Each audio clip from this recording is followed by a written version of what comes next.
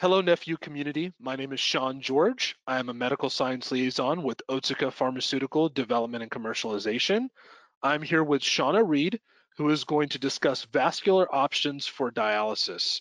Shauna is a board certified nurse practitioner in family practice and acute care. She has been in nephrology taking care of dialysis patients for almost 7 years. Shauna, we are so happy to have you. Thank you for joining us today. Thanks so much, Sean, for having me. And I am so excited to talk to you about some dialysis options for our kidney care patients. Great. So, Shauna, I want you to start off by reviewing the different vascular access options for a patient who is starting dialysis. Sure. So I kind of like to divide them into two areas.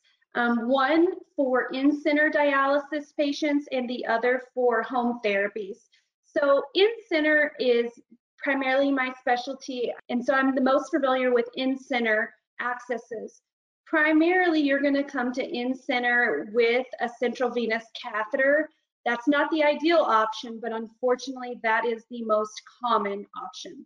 We then transition you to either a fistula or a graft in the in-center dialysis setting.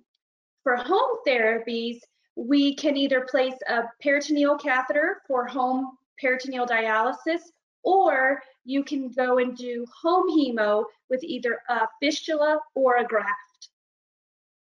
So, give us a few differences between AV grafts and AV fistulas. Sure. So AV fistulas, they tend to mature a little bit slower than the grafts at 6 to 8 weeks. The grafts are typically ready for use in anywhere from 2 to 4 weeks, and it's going to depend on their post-op healing. Once the swelling's gone down, any bruising, those types of things, as to when we can cannulate them. Now, with regards to the fistulas, we need to keep in mind that only 50% of those fistulas are going to mature. As far as the grafts on the other hand have some other problems. They tend to require more endovascular interventions in comparison to the fistulas in order to maintain their patency. For a graft specifically, their primary patency rate is anywhere from 40 to 50% at 1 year. And I've had people ask me, what does a primary patency rate mean? And that means that that access has had no intervention on it at all. So in 1 year, we can only estimate that 40 to 50% of grafts are going to not need any type of intervention.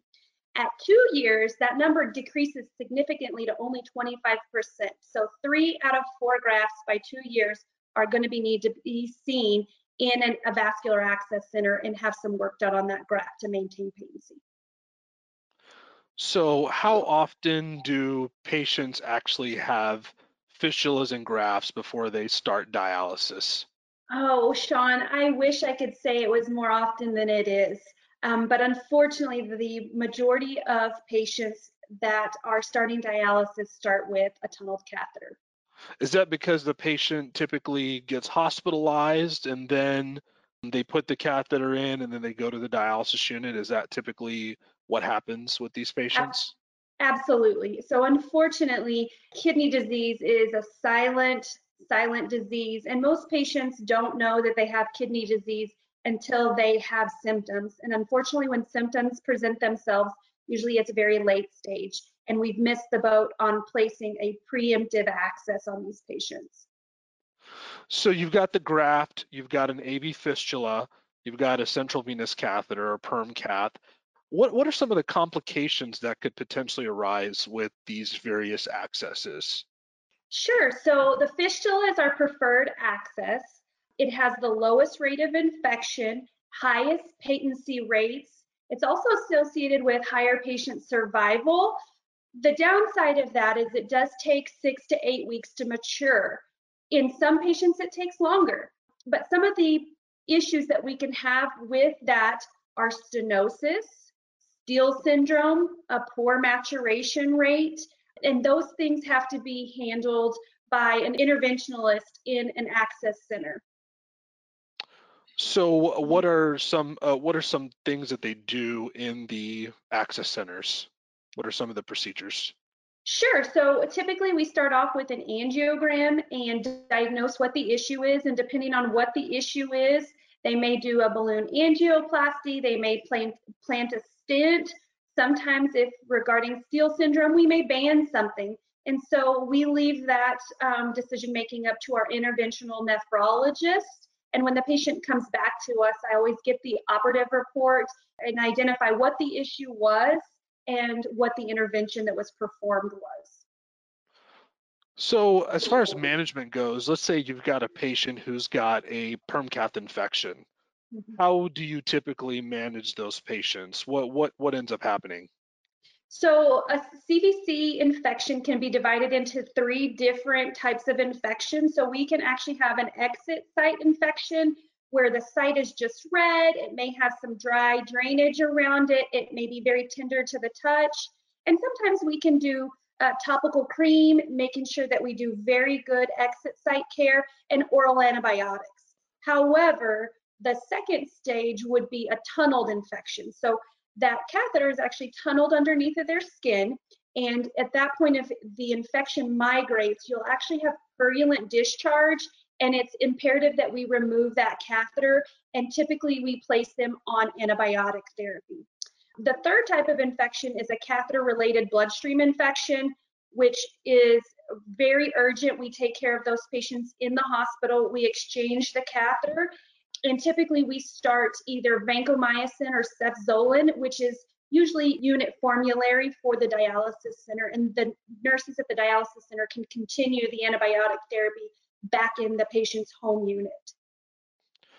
Now, for fistulas, they can develop clots. Mhm. How are those typically managed?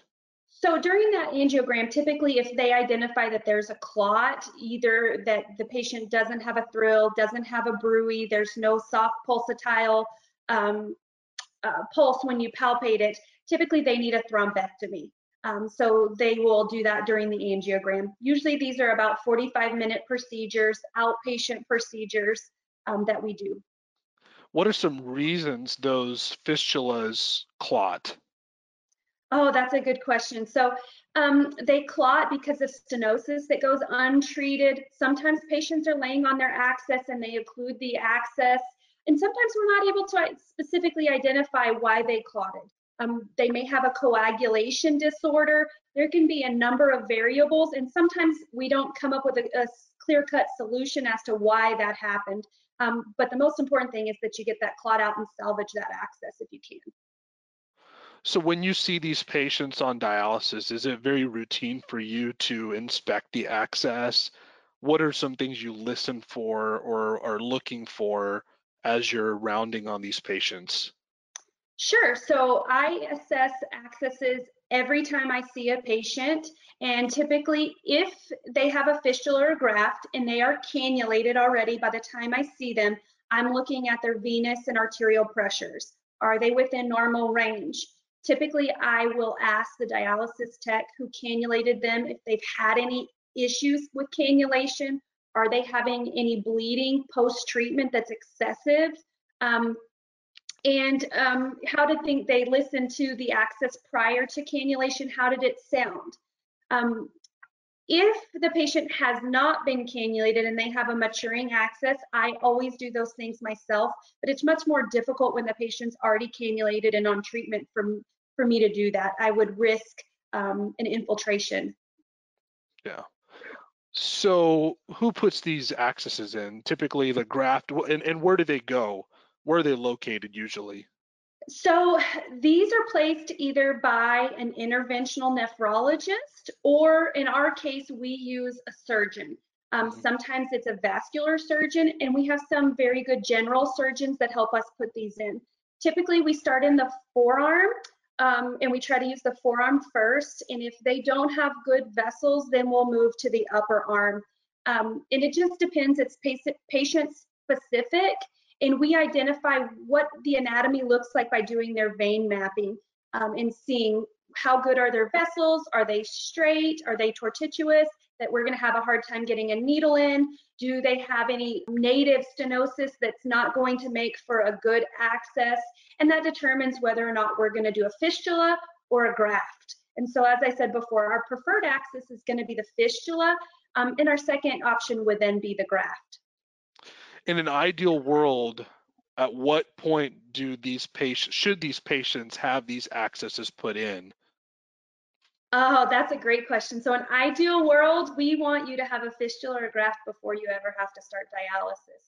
And in fact, all of the literature backs that up. If you start with a fistula, if you start with a graft, your survival rates are better. So that's the take-home message: is we really have got to get these chronic kidney patients in to see a nephrologist early, following them, trending them out.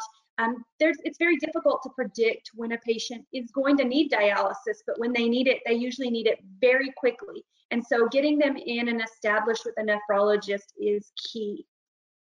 That's great information. Shauna, I want to thank you so much for joining us today. That was a great overview on vascular access options for dialysis. Thanks for tuning in, and we hope you enjoy the discussion. We will see you next time here on Nephew.